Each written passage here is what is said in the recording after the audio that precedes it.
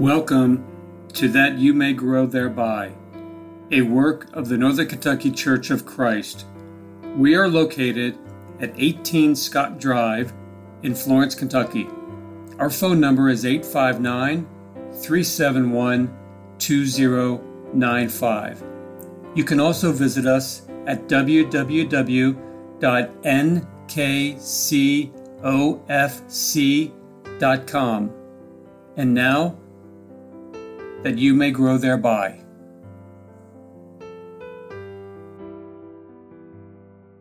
Thank you for listening to That You May Grow Thereby.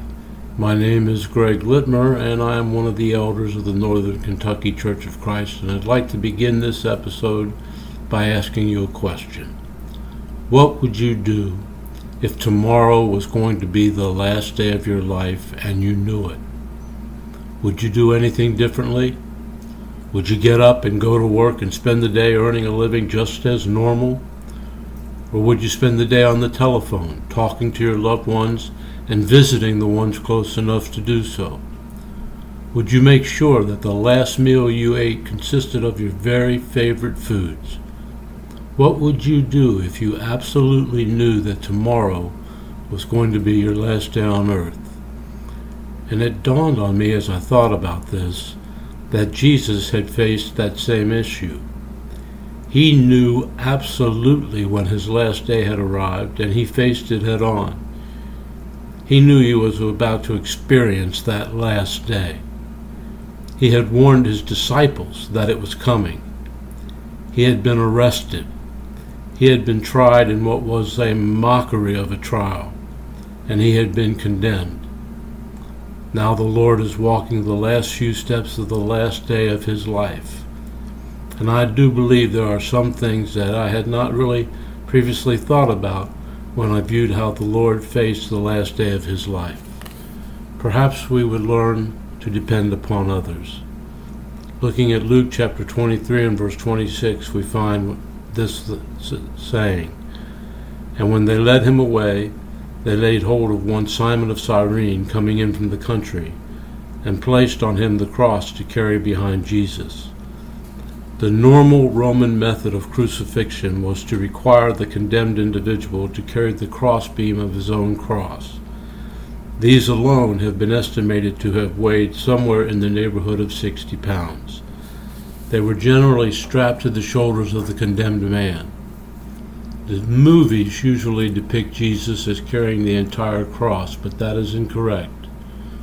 Additionally, while the scriptures do not say it, Jesus is usually shown as starting the journey bearing his own cross, only to stumble, and then Simon is pressed into service. I don't think that is inconsistent with the scriptural account.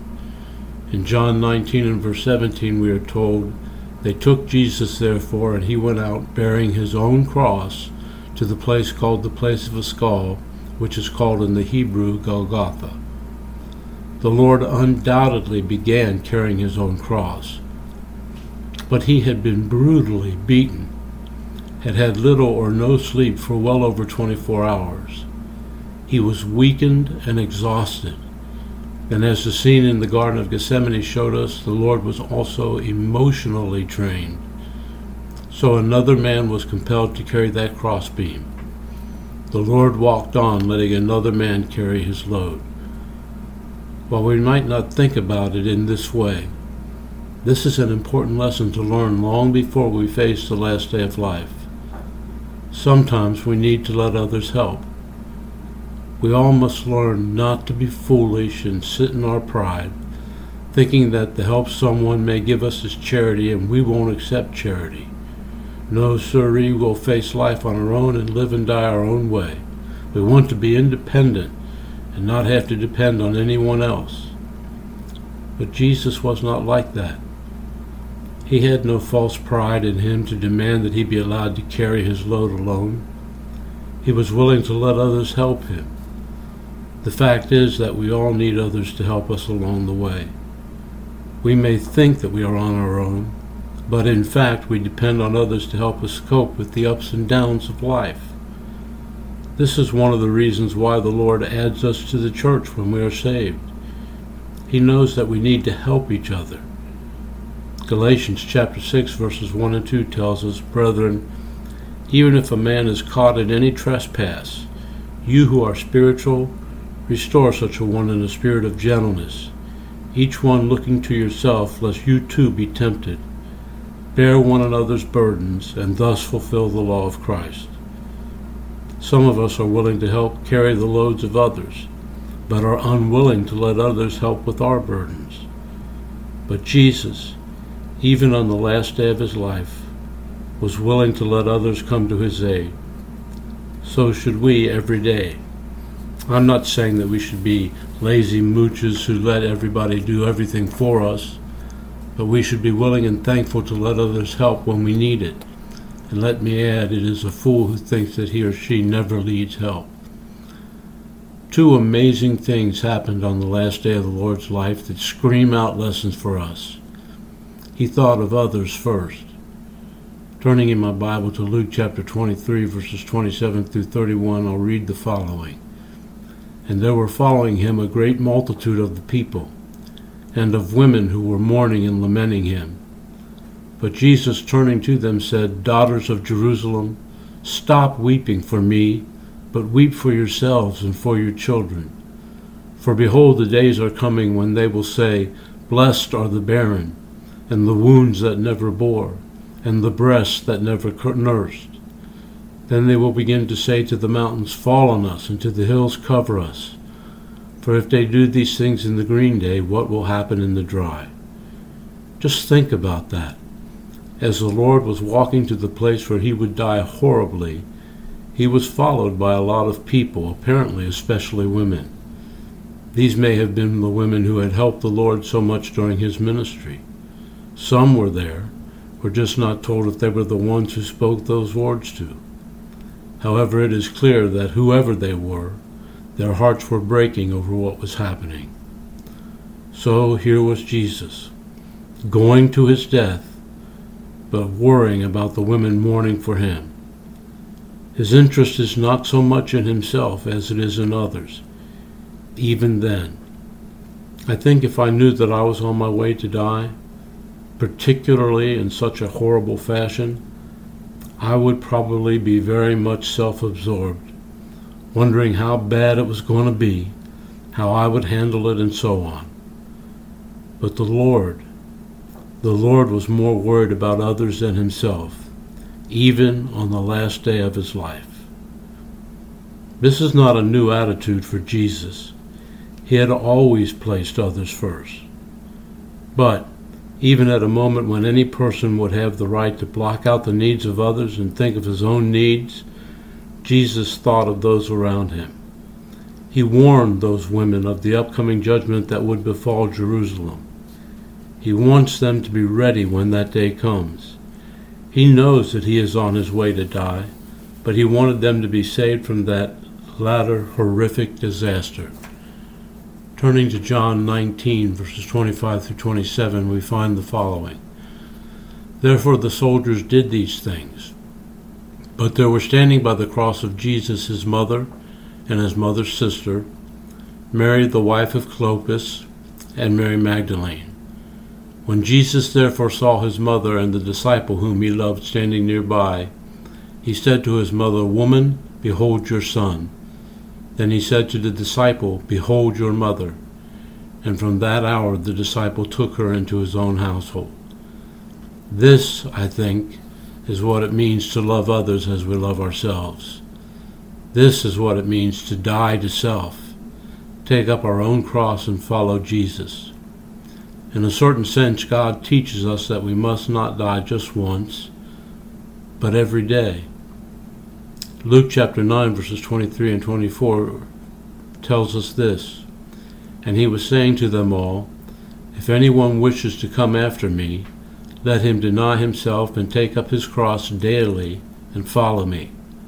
For whoever wishes to save his life shall lose it, but whoever loses his life for my sake, he is the one who will save it." Jesus was able to think of others first on the last day of his life because he had spent his entire life doing that very thing every day.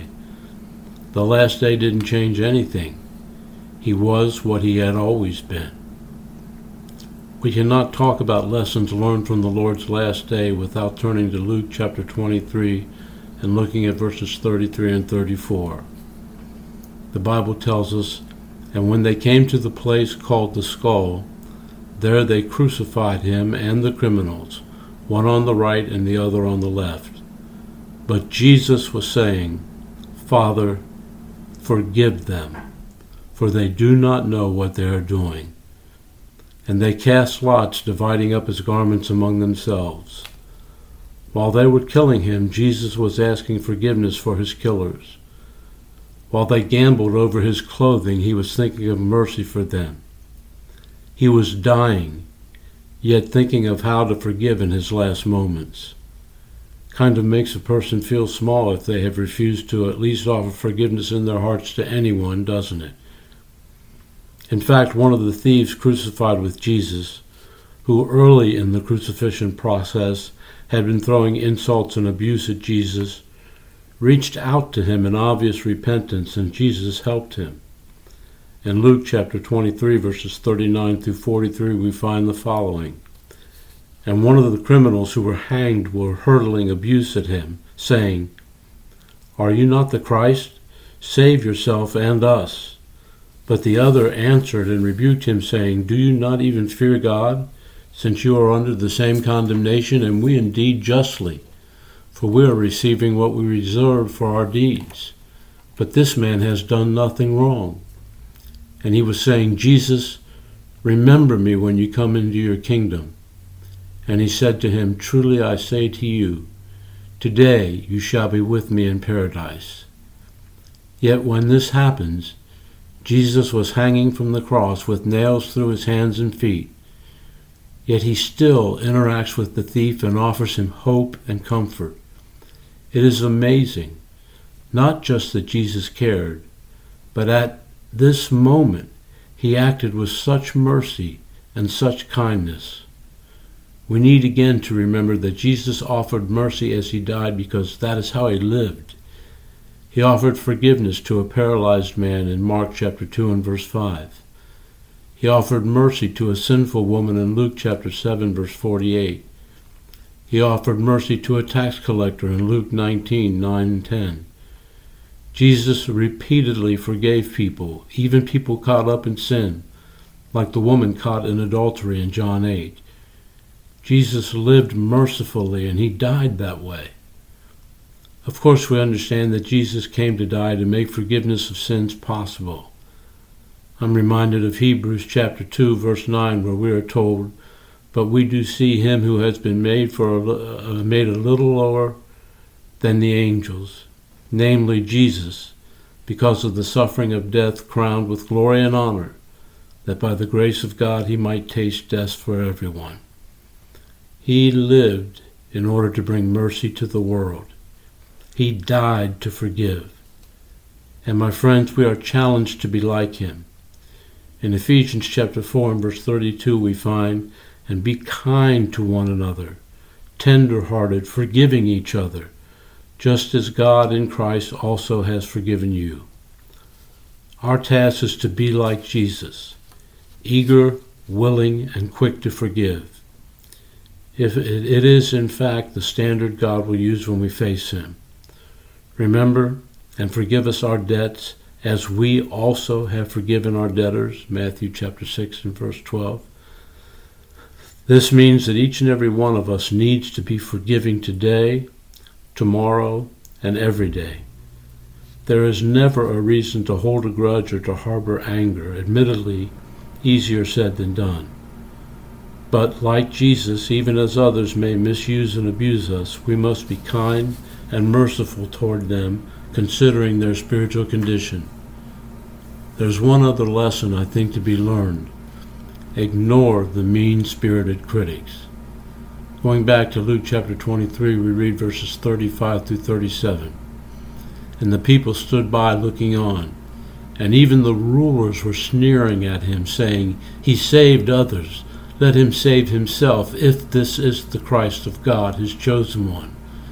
And the soldiers also mocked him, coming up to him, offering him sour wine, and saying, 'If you are the King of the Jews, save yourself.'" This This is a terribly sad scene.